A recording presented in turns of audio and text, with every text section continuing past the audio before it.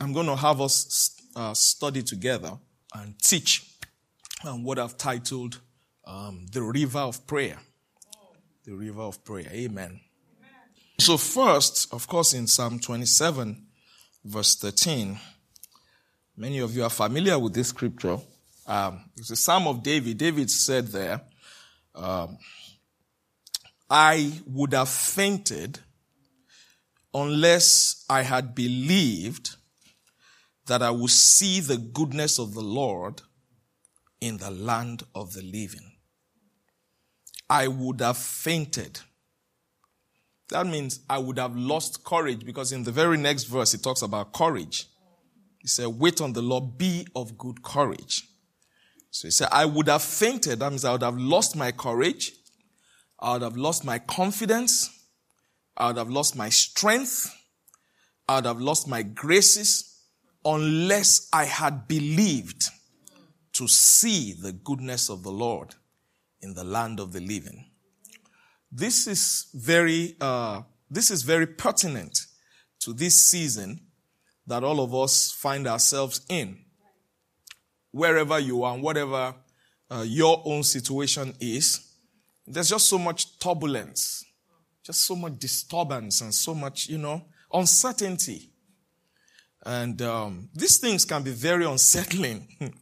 They can unsettle you if you are not careful. If you don't, in the New Testament, it say guard up the loins of your minds. I think that's what Paul used to say, or Peter, one of them. Guard up the loins of your minds. Like, don't let your mind run amok. Don't let your mind begin to play games on you. Don't, the mind is like elastic. It will stretch if you let it stretch, and it will be compressed if you let it be compressed. You determine. In one scripture, Paul said, our heart is enlarged towards you. And as much as you can stretch your mind and your heart is as much as God can feel it. So if you can really stretch, sometimes people think, oh, I'm at my breaking point right now. I can't take any more. It's like, this is the last, but if you just stretch that mind a little bit more, you find that you can actually take much more than you thought you could. David said, I would have fainted unless I had believed that I would see the goodness of the Lord in the land of the living.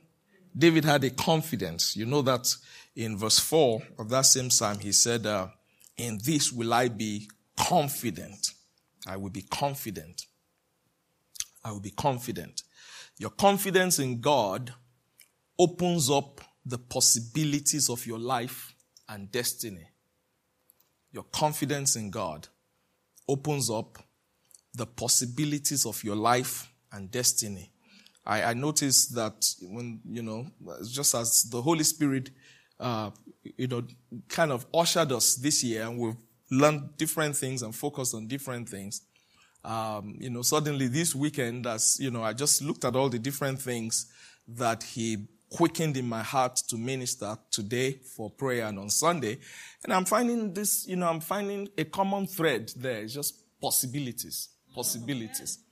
And it wasn't planned, actually. It wasn't planned. I didn't come, sometimes when you want to put a study together on a subject, and you say, I just want to study possibilities.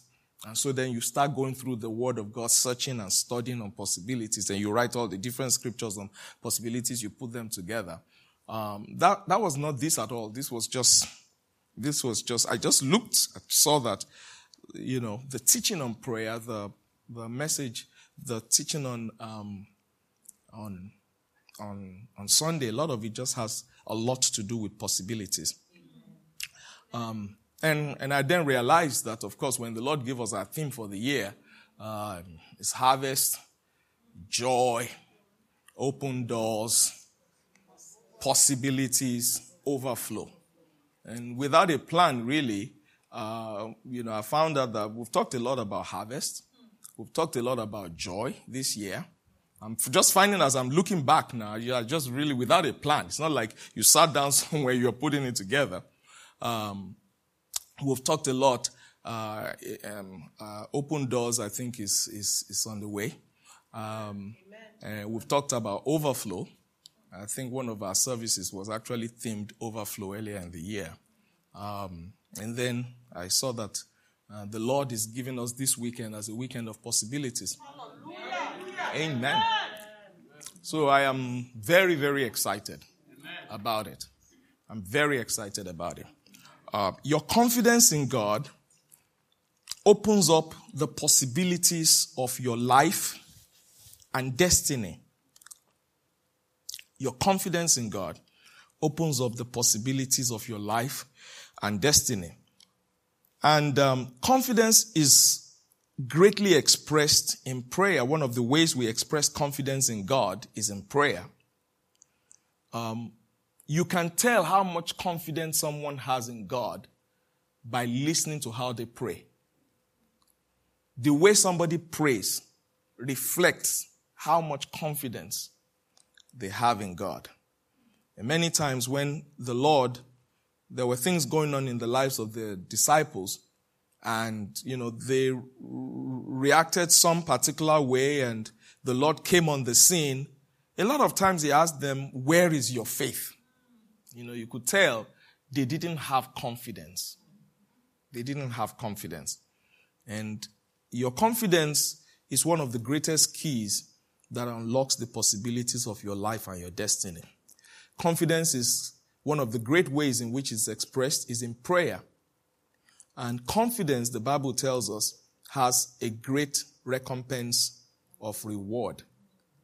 So we know confidence is expressed greatly in prayer in 1 John 5, 14 and 15. If you've joined us for some of our teachings on prayer, if you are at home or wherever you are, if you're online with us, it may not really be as,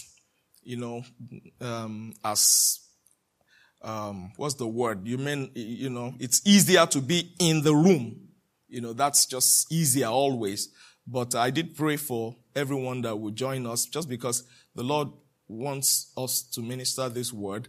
And I pray that you get understanding. So it's not really, I'm not going to shout. I'm not screaming my head off. I'm not whooping.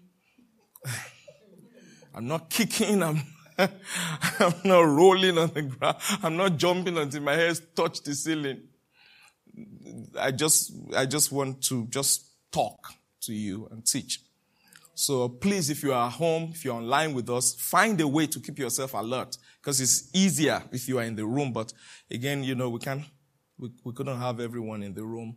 And so I pray that the Lord will grant you understanding as we go along. Amen.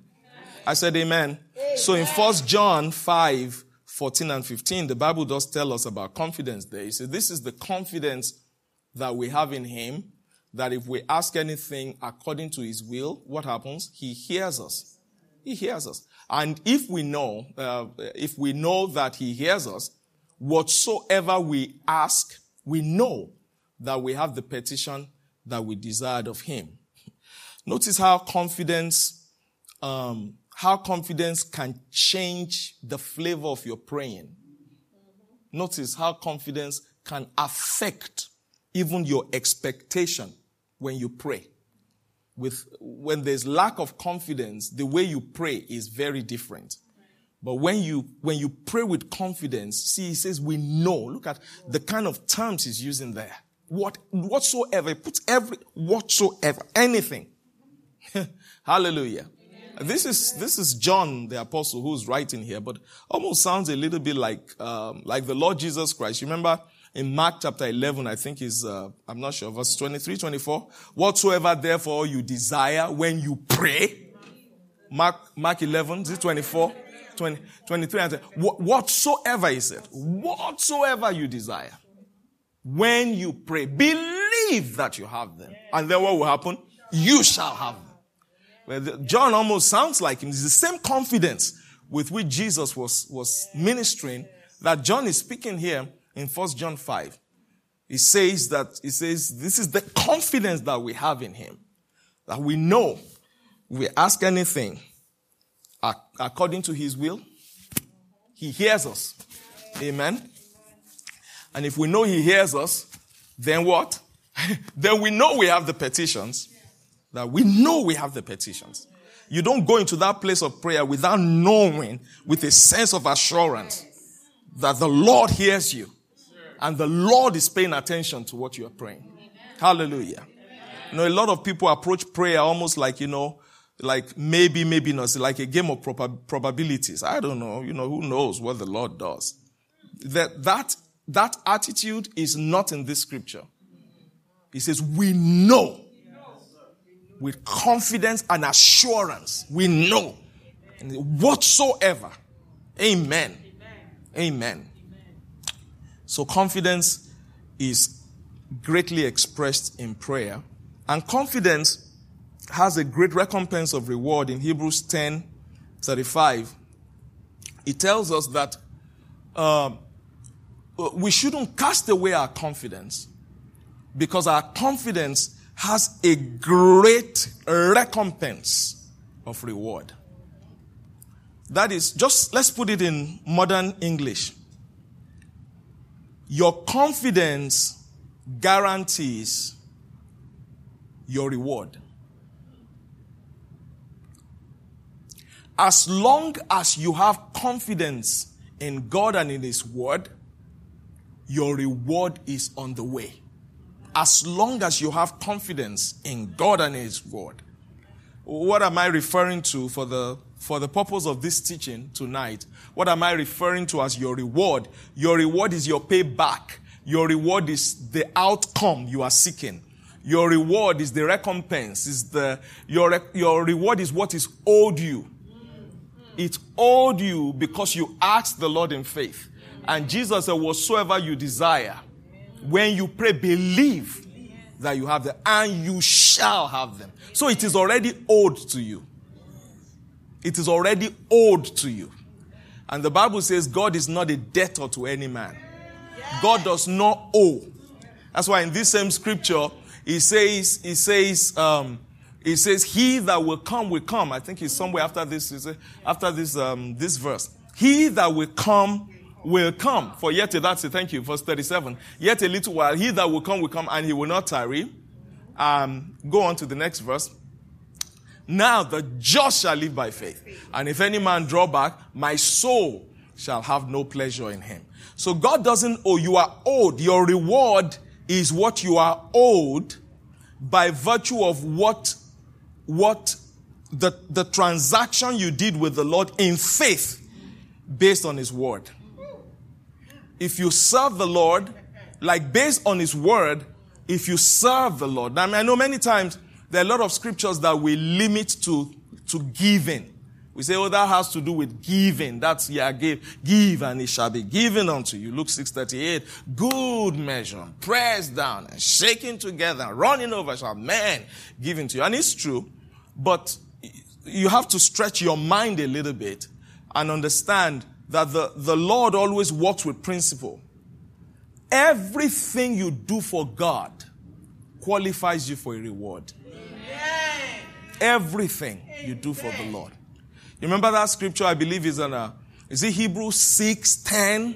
Or where it says, God is not unrighteous to forget your labor of love, in that you have ministered to the saints. He said, and you still minister. He is not unrighteous. Anything you do for the Lord, we always think in terms of, if we give, the Lord will bless us. And He will. Yeah, that's true. If you give finances but just forget about finances tonight. Think about the principle of the Word of God. Anything you do for the Lord will remember you. The Lord will remember you. Hallelujah. Amen. Hallelujah. Amen. Hallelujah. Amen. One time He sent His servant Isaiah, said, go and tell Hezekiah, put your house in order, because you're going to leave. This sickness is going to take you out. The Bible says that Hezekiah faced the wall and he started praying. He started crying. He said, Lord, remember what I did. And he started reminding the Lord what he did. And the Bible says Isaiah, the prophet, was still in the hallway after he delivered the message, and the Lord called him in the hallway, said, go back and tell him, I've given him 15 more years. Just think about that. I mean, just within a few minutes. Just within a few minutes. God changed his own verdict. His own verdict, he changed it. Because somebody reminded him. He said, remember what I've done for you, Lord. And Ezekiah started talking about it. And you read it a lot in the Old Testament. Many of those people, those servants of God, they will say, like in Nehemiah many times, say, Lord, remember me. Lord, remember me. Let me tell you something. It is impossible for you to serve God fully outside with all your heart and not ask him to remember you. It's just impossible. See, when you serve the Lord, not like, you are doing it for some reason or the other. You are doing it with all your heart. It is impossible for you not to say, Lord, remember me. Remember me. Yes. So you are owed. The recompense of your reward is what you are owed. Mm-hmm. That reward is already there. It exists. And the Bible is telling us out of Hebrews 10:35 that the one thing that determines whether your reward is delivered to you or not is your confidence. Amen. Yes. He said, don't throw away your confidence. Because your confidence has what? A great recompense of reward. I think we better check. If some people are cold, maybe we should reduce the air. If anybody's cold, okay, you are all good. All right. If you are all good, then that's good. I'm perfect. But usually when I'm perfect, I know it's because the place is cold. So some people may be cold. So please I don't want you to suffer in silence. If you are cold, please get something. I won't change we can change the air for you if you are really uncomfortable. But so your confidence is very important. If you don't cast away your confidence, your recompense or your reward will show up. I just want to say to everyone who has served the Lord, everyone who has ever served the Lord, every one of us who has ever served the Lord. Some serve where, people can see. Some serve where nobody can see. But for everyone who has served the Lord, you are owed. And God does not owe any man. So your reward is already set up for you. Your reward is already waiting on you. So I'm just asking you, please don't throw away your confidence. Because sometimes people lose confidence because it is delayed. Because the reward doesn't come as quick as they want. So they lose confidence. David said, I would have fainted unless I believed that I would see the goodness of the Lord in the land of the living. I don't care. As a matter of fact, I don't care what I see. I don't care what I experience. I believe. I say this all the time. I believe that I will see the goodness of the Lord in the land of the living. I don't care what I see. I don't care what I hear. I don't care what I experience. I don't care what's going on in the world. I don't care. I don't care. I believe that I will see the goodness of the Lord in the land of the living. Before it's all said and done, before we wrap it up and leave here, I will see the goodness of the Lord in the land of the living. I will see it. I will enjoy it. I will partake of it. The goodness of the Lord in the land of the living. I just want to say to someone out there, whatever you have done for the Lord, however you have served the Lord, you will see the goodness of the Lord in the land of the living. This thing will not be wrapped up until your reward manifests. Your reward has to manifest. Every little thing, every sacrifice you've made for the Lord, every time you've gone out of your way to do something for the Lord that other people weren't doing, but cost you something, and you yielded to the Lord. It wasn't convenient. It took you out of your comfort zone, but you did it for the Lord anyway. I want you to know your reward will manifest. You will see the goodness of the Lord in the land of the living. Can somebody say amen? Hallelujah. I say hallelujah. Glory to God. Hallelujah. If you don't throw away your confidence, your reward will manifest in due season. In due season. What does that scripture say in Galatians? I think it's Galatians chapter 6. I didn't check this. It's just coming to me now. What's that scripture? God is not mocked. Whatsoever a man sows, he will reap. And then what's that scripture where he said, I better look for it, somewhere in Galatians 6. Hallelujah. Amen. I said hallelujah. Amen. Hallelujah. Amen. Glory be to God. Hallelujah. Amen. Hallelujah.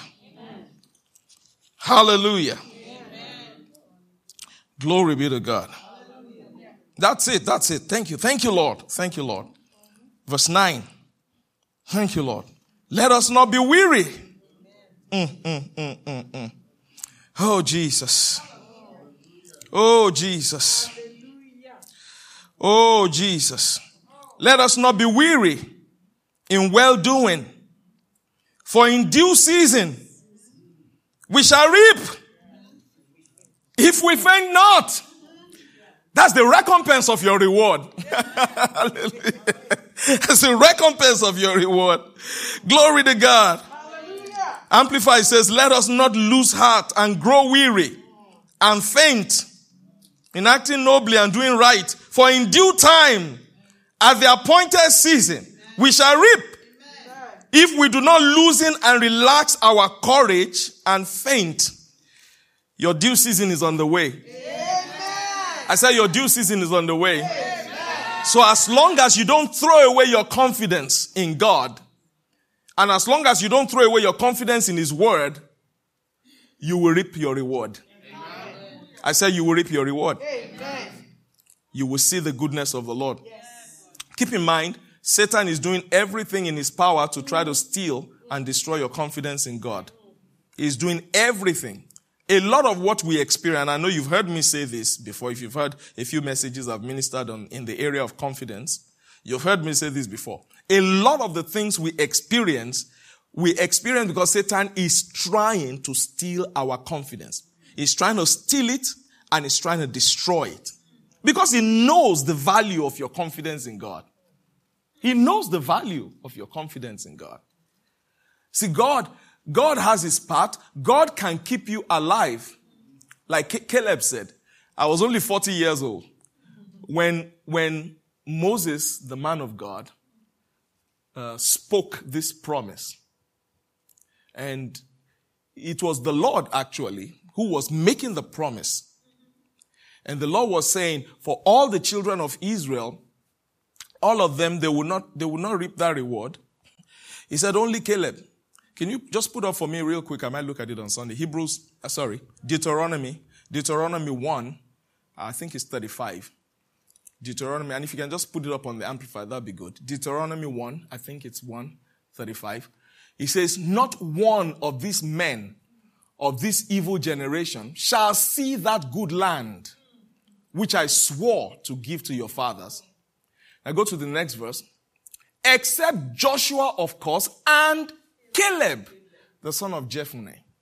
He shall see it, and to him and his children I will give the land upon which he has walked. Why? Because he wholly followed the Lord.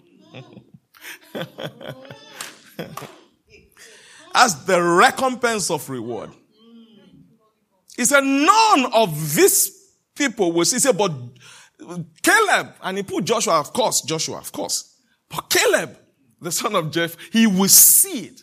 And of course, then you know, in Joshua chapter 14, later on, Joshua was telling Moses, Caleb was telling Joshua, He says, you know how the Lord promised this.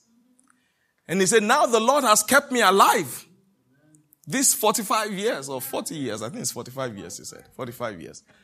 He's kept me alive. He says, and today I'm strong going out and I'm strong coming in, just like I was 45 years ago. So you see, God did his part. God kept him alive. God kept him alive. And God also made sure that the reward was still there. But it took Caleb saying, give me this mountain. I want this mountain.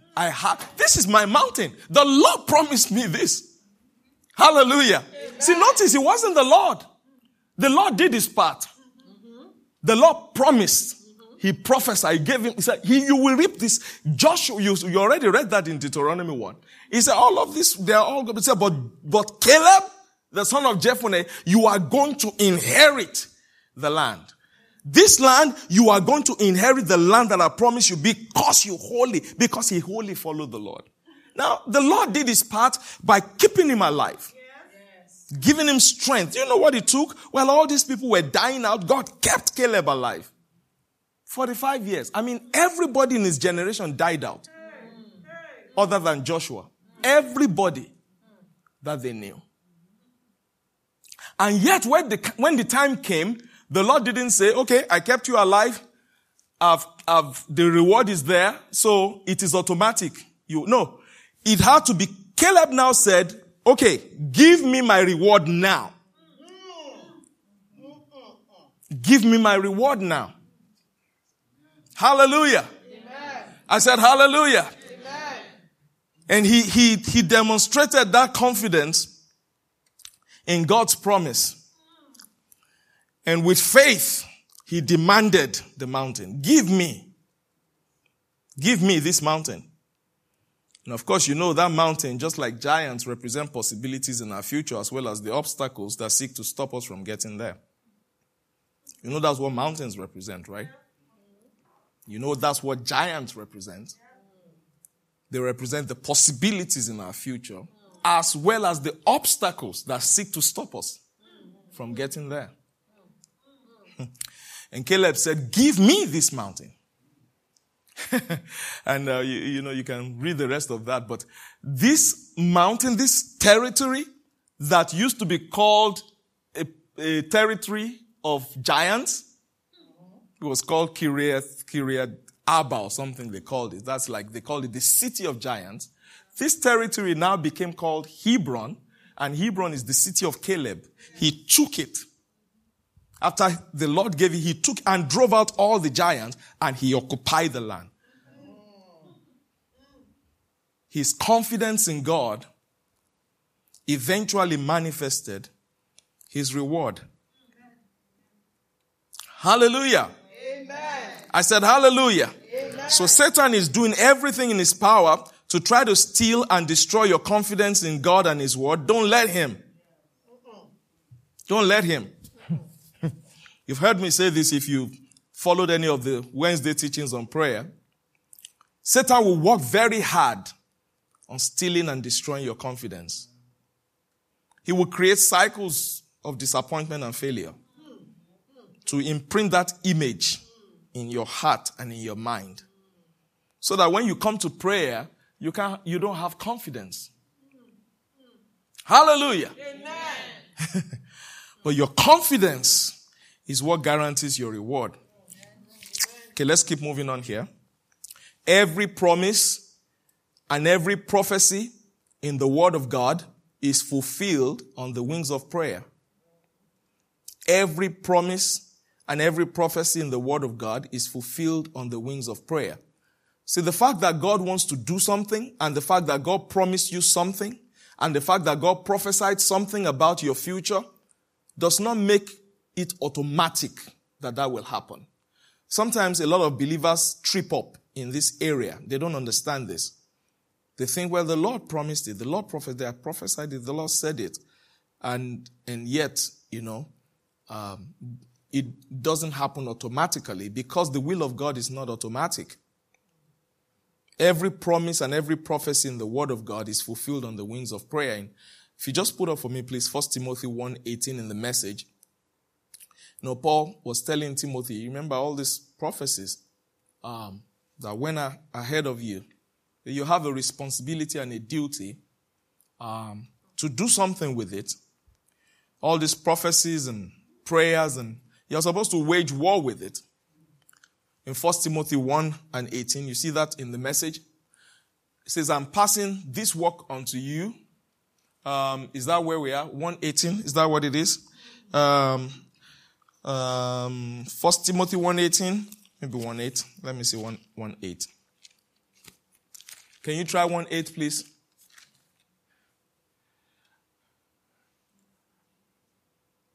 Hallelujah. That's not it. 1 second. Thank you, Lord. Thank you, Lord. Thank you, Jesus. Let's find it. You are supposed to wage warfare. Yeah, 1:18. It is 1:18. Is that the Message? Yes. Maybe I missed the translation then. I'm passing this work unto you, my son Timothy, the prophetic word. Yeah, you're right, actually. I'm sorry. I'm passing this work unto you, my son Timothy, the prophetic word that was directed to you, prepared us for this. All those prayers are coming together now, so you will do this well, fearless in your struggle. Now, of course, put that up in the King James. It tells you, remember all the prophecies that have gone ahead of you. With them, you are supposed to wage a good warfare. Where are you supposed to wage that good warfare? In prayer, in the activities of your faith. And that's how you bring the prophecies to come to pass. This charge I commit unto you, son Timothy, according to the prophecies that went before on you, that by them you may wage a good warfare. Hallelujah. Amen. So the will of God is not automatic. Just the fact that the Lord promised or prophesied something. We've just read Caleb now. The Lord promised. But Caleb said, okay, now, give me this mountain. Amen. Remember Daniel, in Daniel chapter 10, said he was looking in the books and he saw that the time was, so he started praying. Because he says, why?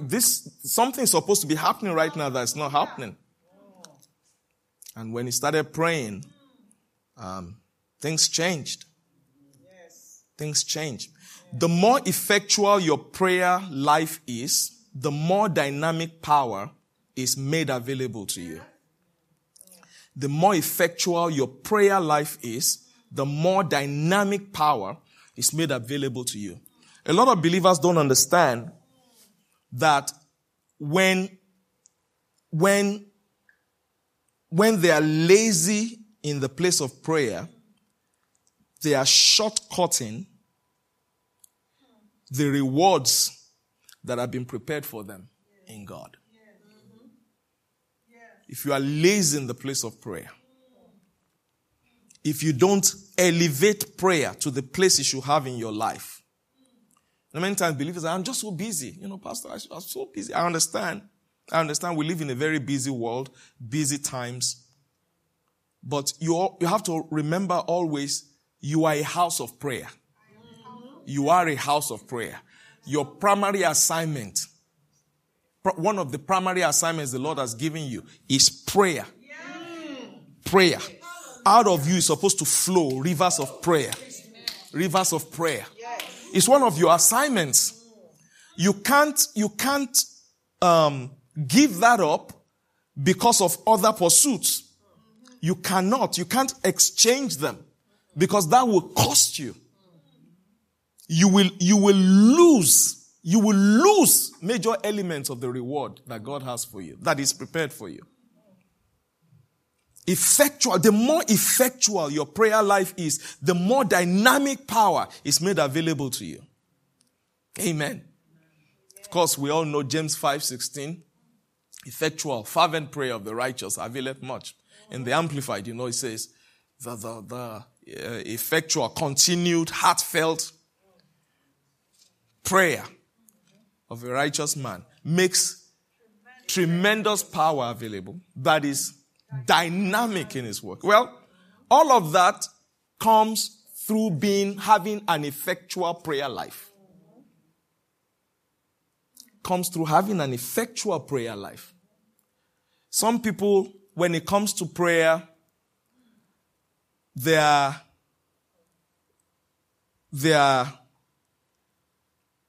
most inconsistent. Most inconsistent. There are seasons when they are really on fire in prayer, and then there are other seasons they are just MIA completely. Totally MIA. And what happens is, you dissipate. Because when you are effectual in prayer, you are building. You are building. You are building. You are building. And then suddenly you go MIA and everything you built dissipates. So, to have an effectual prayer life makes dynamic power available to you. Prayer changes things. Prayer changes things. No matter the obstacle, no matter the difficulty, no matter this is a weekend of possibilities. Prayer will change impossibilities. Prayer will turn around impossible situations. Hallelujah. And every single one of us, all of us, are endowed with impossibilities we're supposed to change. Yes. And one of the ways we change them is through prayer. Yes. Like Caleb was promised this mountain and he demanded it. All of us are promised mountains. All of us. And some, unfortunately, before they leave this planet, will never, they won't even cross the little streams they are supposed to get over before they find their first mountain. As you walk with the Lord, there are giants and mountains on your way that represent the possibilities of your destiny. David would never have made it to the palace of the king without Goliath. It's impossible. David would not have the story he had in the Bible if not for Goliath. Yes.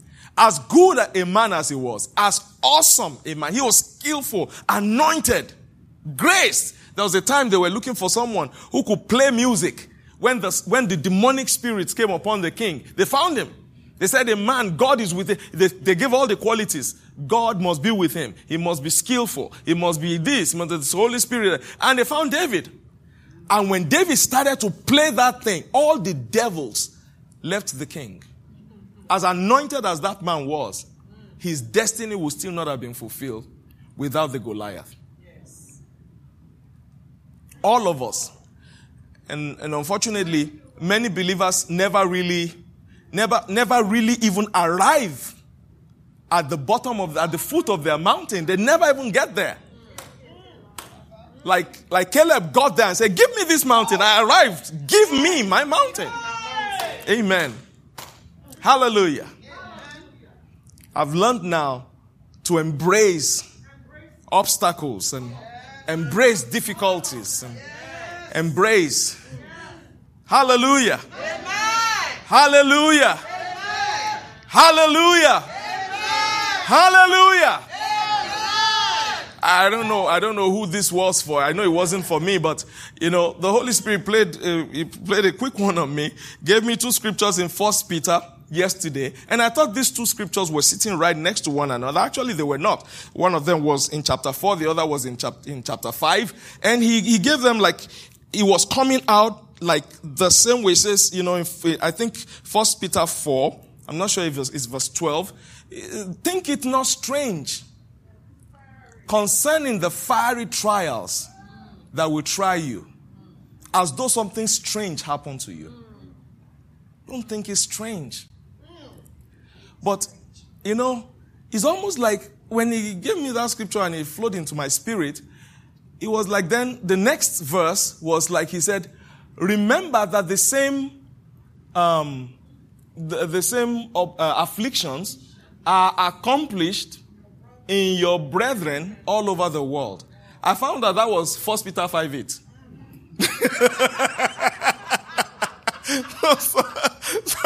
Or 9 or something. 5:8. Is it 5:9?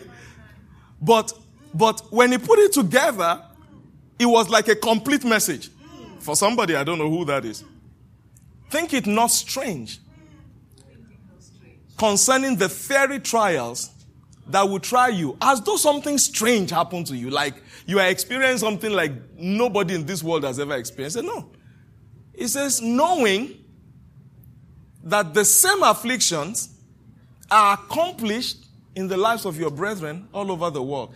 That is, some people already dealt with it. That mountain that looks so mighty to you, somebody already moved it.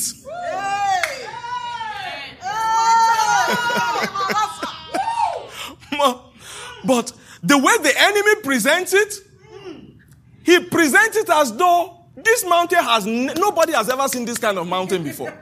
Like, Lord, who has ever dealt with this kind of problem? Nobody has ever dealt. No, but it's not true. Think it not strange concerning the fiery trials. He calls it fiery trials that will try you as though something strange happened to you. Like, this is so big, nobody has dealt with it before. No. He said no. Knowing that the same afflictions, there's somebody else somewhere who has dealt with this before. And they came out. And if they came out, you will come out. If they came out, you will come out. Hallelujah! Hallelujah! Hallelujah! Let that give you some confidence. Let that give you some confidence. Let's try to move on and try to close this so we can spend a few minutes in prayer.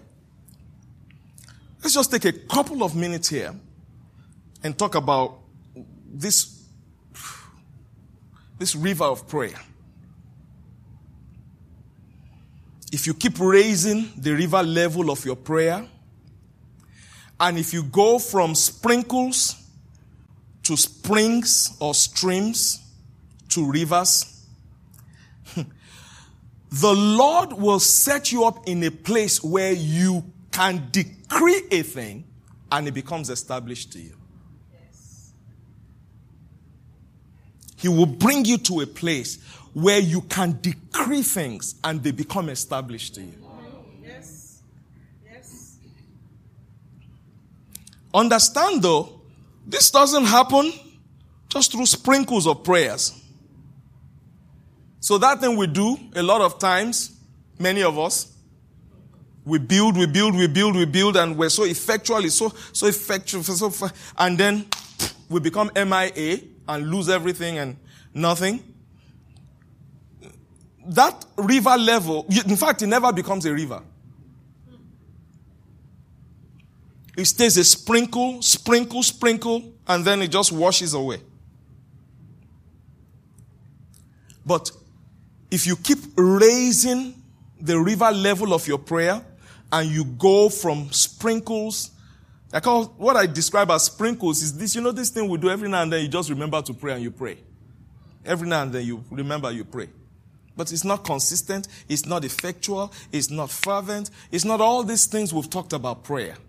And for a few weeks now, we've discussed prayer on Wednesdays. I didn't think we were going to do that at the time, but I started feeling this unction after we took time to pray for the nation. Look at some of the things we learned about. We talk about confidence in prayer. Talk about praying according to the will of God. Talked about learning to lean on the Holy Spirit in prayer. We talk about the place of meditation in the Word of God. Because meditation in the Word of God is it gives the Holy Spirit something to quicken in your heart when you pray. When you are an empty vessel and you have an empty war chest where the Word of God is concerned, when the Holy Spirit comes, you say, Holy Spirit, come, Holy Spirit, help me. And then He comes. What the Holy Spirit quickens, what He uses in the life of a believer is the Word of God. When we don't meditate the Word of God and we don't have a rich reservoir that the Holy Spirit can use to quicken us when we pray. A lot of times our prayers are like dead batteries. You know, sometimes when you're trying to start a car in the winter and maybe you haven't run it for a few days and then so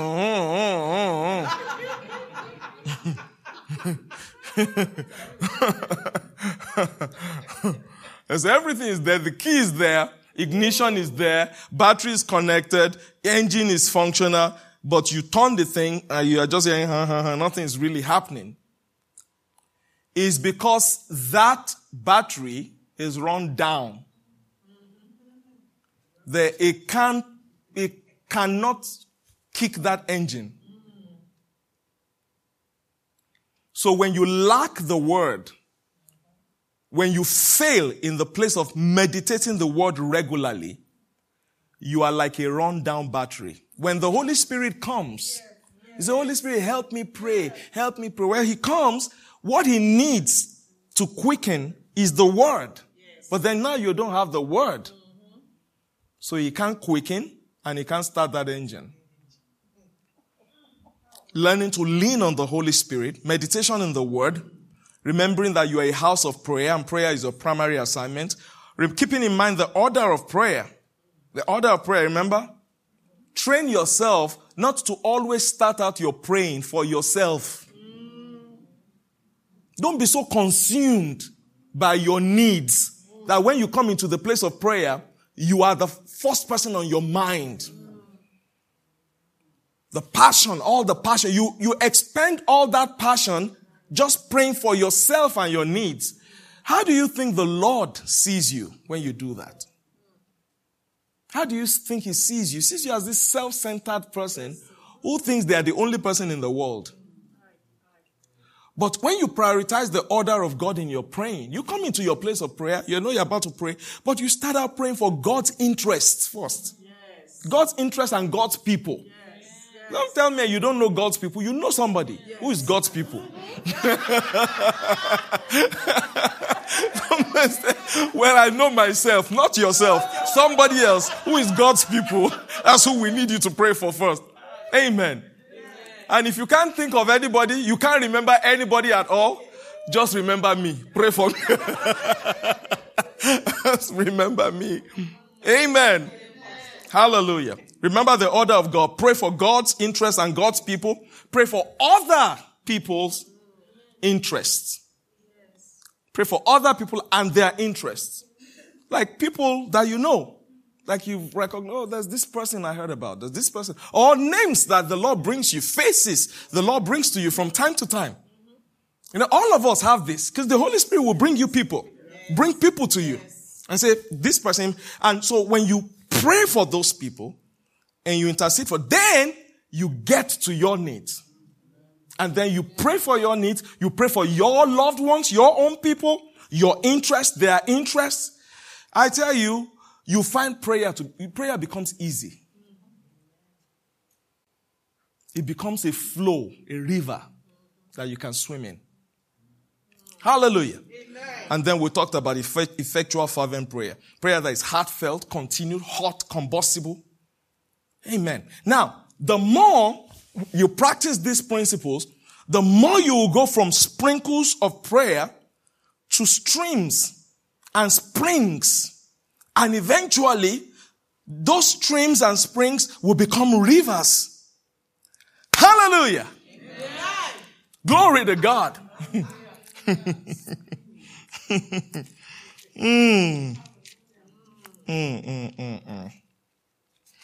Go with me quickly. Are you still there with us at home? Hallelujah. I don't have too much drama tonight, so not much screaming or yelling but the word of God is so powerful. And if you let it, it will do something amazing in your life. Like it's doing in ours right here. I can just see the Holy Spirit just taking things and doing things as we go through his word. Amen. Go to Ezekiel chapter 47. Hallelujah.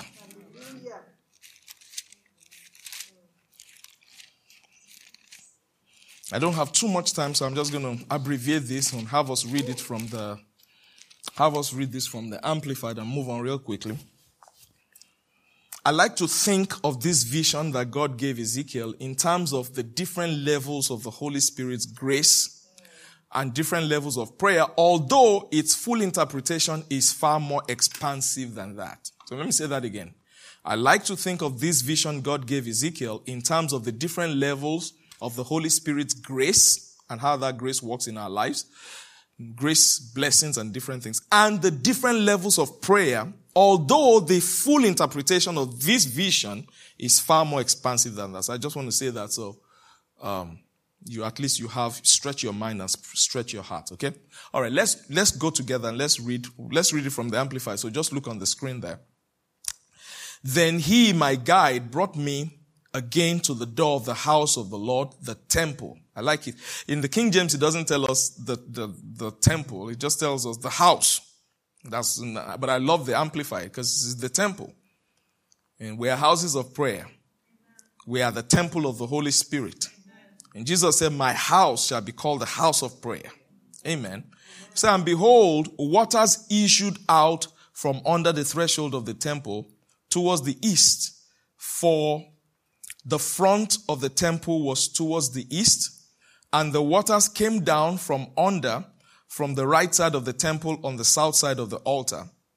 Then he brought me out by way of the north gate, and he led me around outside to the outer gate by the way that faces east. And behold, waters were running out on the right side. That's what I describe those as sprinkles. These waters were issuing out of the temple. They were coming out of the temple. But they were sprinkles. They were sprinkles. And in verse 3 it says, and when the man went on eastward with the measuring line in his hand, he measured 1,000 cubits, and he caused me to pass through the waters that were ankle deep. When you have a lot of sprinkles, these sprinkles of water, it eventually gets to your ankle. And if you are not careful, this is why I'm really emphasizing growing and raising the level of your praying. Because especially in the Western world, many of us have a tendency of feeling like when we pray a little, we really feel like we have really prayed. And the reason we feel that is because we usually don't pray. We don't have a prayer life. So, someday, like on a Saturday when, you sleep in a little bit and maybe you are not working that day and then you decide, okay, I'm going to pray for 30 minutes today. I'm going to pray for 20 minutes. And you may not even set the time, but many different things come to your mind. You pray powerfully, passionately, and you feel really good about it. You feel, wow, praise God, I really prayed. You feel like, wow, I really prayed. And you did pray. But actually, the reason it feels that big to you is because that's the first time you have prayed like that in a long time. If you prayed like that every day, every single day, and you prayed like that again on a Saturday, you won't feel like you prayed much. But if you don't pray regularly, and then that day you are able to give a little time of prayer, and you really felt the Holy Spirit, you felt passion, power. When you get up from there, you feel like, wow, I can move mountain. You can't.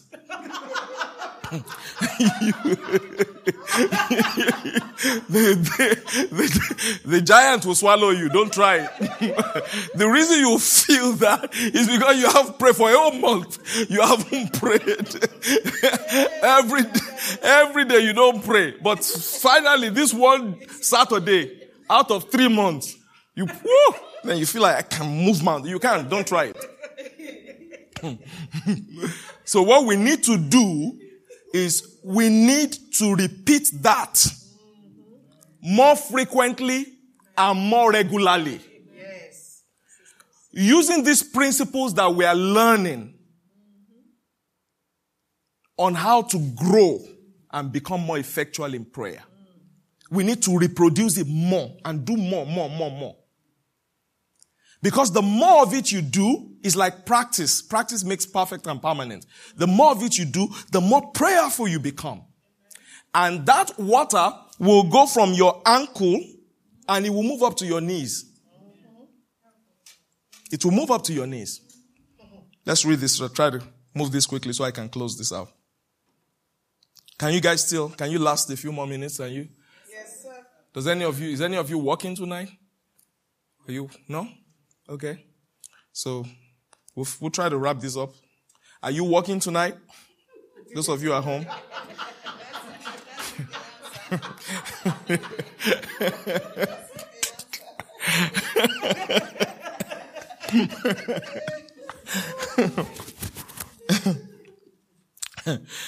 And it caused me to pass through the waters that were ankle deep. Verse 4. Again, he measured 1,000 cubits and caused me to pass through the waters that reached to the knees.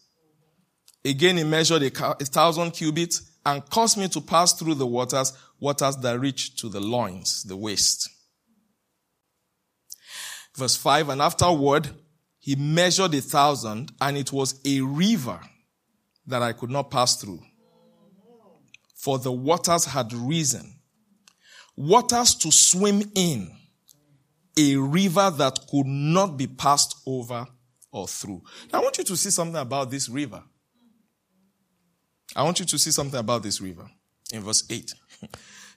Then he said to me, these waters pour out towards the eastern region and go down into the Arabah, the Jordan Valley, and on into the Dead Sea. I want you to pay attention to this now.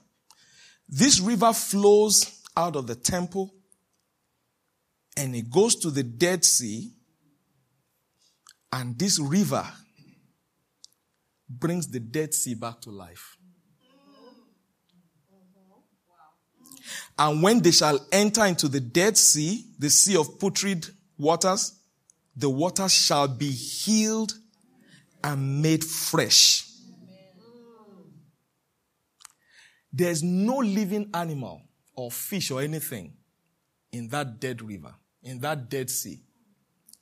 But when this river flows from the temple and it flows into that Dead Sea, everything comes alive. In the Dead Sea. Everything.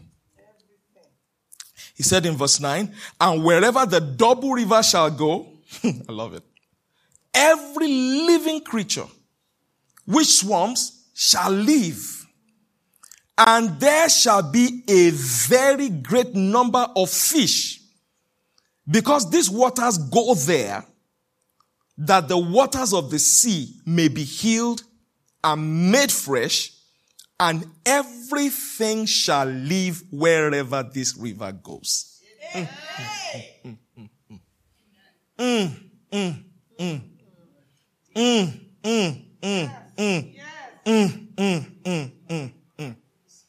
Everything shall live wherever this river goes. Everything. In fact, let's read one more verse there, verse 12. It says, and on the banks of the river, on both of his sides, there shall grow all kinds of trees. For food, their leaf shall not fade, nor shall their fruit fail to meet the demand. Each tree shall bring forth new fruit every month. These supernatural qualities being because their waters came from out of the sanctuary, and their fruit shall be for food, and their leaves for healing. I want you, when you have time, to seal this concept of your prayer becoming a living river. Going from sprinkles to springs to rivers of living water that bring life wherever they go. Do you know there is no impossibility that prayer can change? No impossibility. There is nothing that the power of God can do through prayer. I don't care how long the Dead Sea has been dead. When the river of life comes there, every dead thing within that sea comes alive. It's one of the reasons why prayer is so important in the life of a believer. I know there are so many alternatives we have. There are many other ways we can get to achieve some of the things we want to achieve. But beloved, let me tell you, there is no alternative to prayer. There is no alternative to prayer. Prayer that is effectual fervent. Like James 5 said. James 5. He said, when that prayer is heartfelt and when it is continued, he says it makes tremendous power available that is effectual. A lot of people in our world, in our society, especially in the Western world, don't understand the power of prayer. Prayer changes things. Prayer can radically change your life permanently forever. Permanently forever. Prayer can radically, permanently change your life. There is nothing that the power of prayer cannot do. There is nothing the power of prayer cannot do. We just need to work our skill. We need to become more effectual. We need to raise that level and raise that and learn to pray right. Yes. Not scatter, just be scattering and probabilities and maybe. No. Listen, none of the things I've said to you today are elements of probabilities. There's assurance. Yes. There's guarantee when you pray. Hallelujah. Amen. Hallelujah. Amen. Are you ready to pray? Yes, sir. I said, are you ready to pray? Yes, sir. Let's look at two more verses, two more scriptures, and then we'll pray here. I'll bring Pastor Tino up and then she'll lead us to pray. This river, remember please put that up for us, John 7:37 to 39. I really like, in the Amplified, I like the expression that he uses here. John 7:37 to 39. Now on the final and most important day of the feast, Jesus stood and he cried in a loud voice, "If any man is thirsty, let him come to me and drink. He who believes in me, who cleaves to me, who trusts and relies on me, as the scripture has said, from his innermost being shall flow continuously springs and rivers of living water." When the river flows out of the sanctuary, when that river flows out of the sanctuary, it gives life to everything in its path. Notice it says, here he was talking about the Holy Spirit, because the Holy Spirit had not been given. But notice that he also talked about the rivers, springs and rivers. He didn't say one river. So there are rivers of the Holy Spirit. And one of the rivers of the Holy Spirit is prayer. One of the rivers of the Holy Spirit is prayer. There are certainly other rivers. There are rivers of joy. Hallelujah. Amen. I say hallelujah. Amen. Rivers of blessings. Rivers of grace. Rivers of favor. The more we invest in our prayer life, the more we invest in our prayer life, the more the clouds of heaven get filled with rain. The more we invest in our prayer life, the more we are effectually, the more the clouds of heaven get filled. You know that scripture after Elijah, the Bible says in this James 5, and it says Elijah was a man of like passions. He prayed and there was no rain. Then he prayed again and heaven gave his rain. Think about this for a minute. But if you go read what happened when he prayed, there was nothing. Nothing. He started praying. He said, go and check. Told his servant, go and check. He said, there's nothing.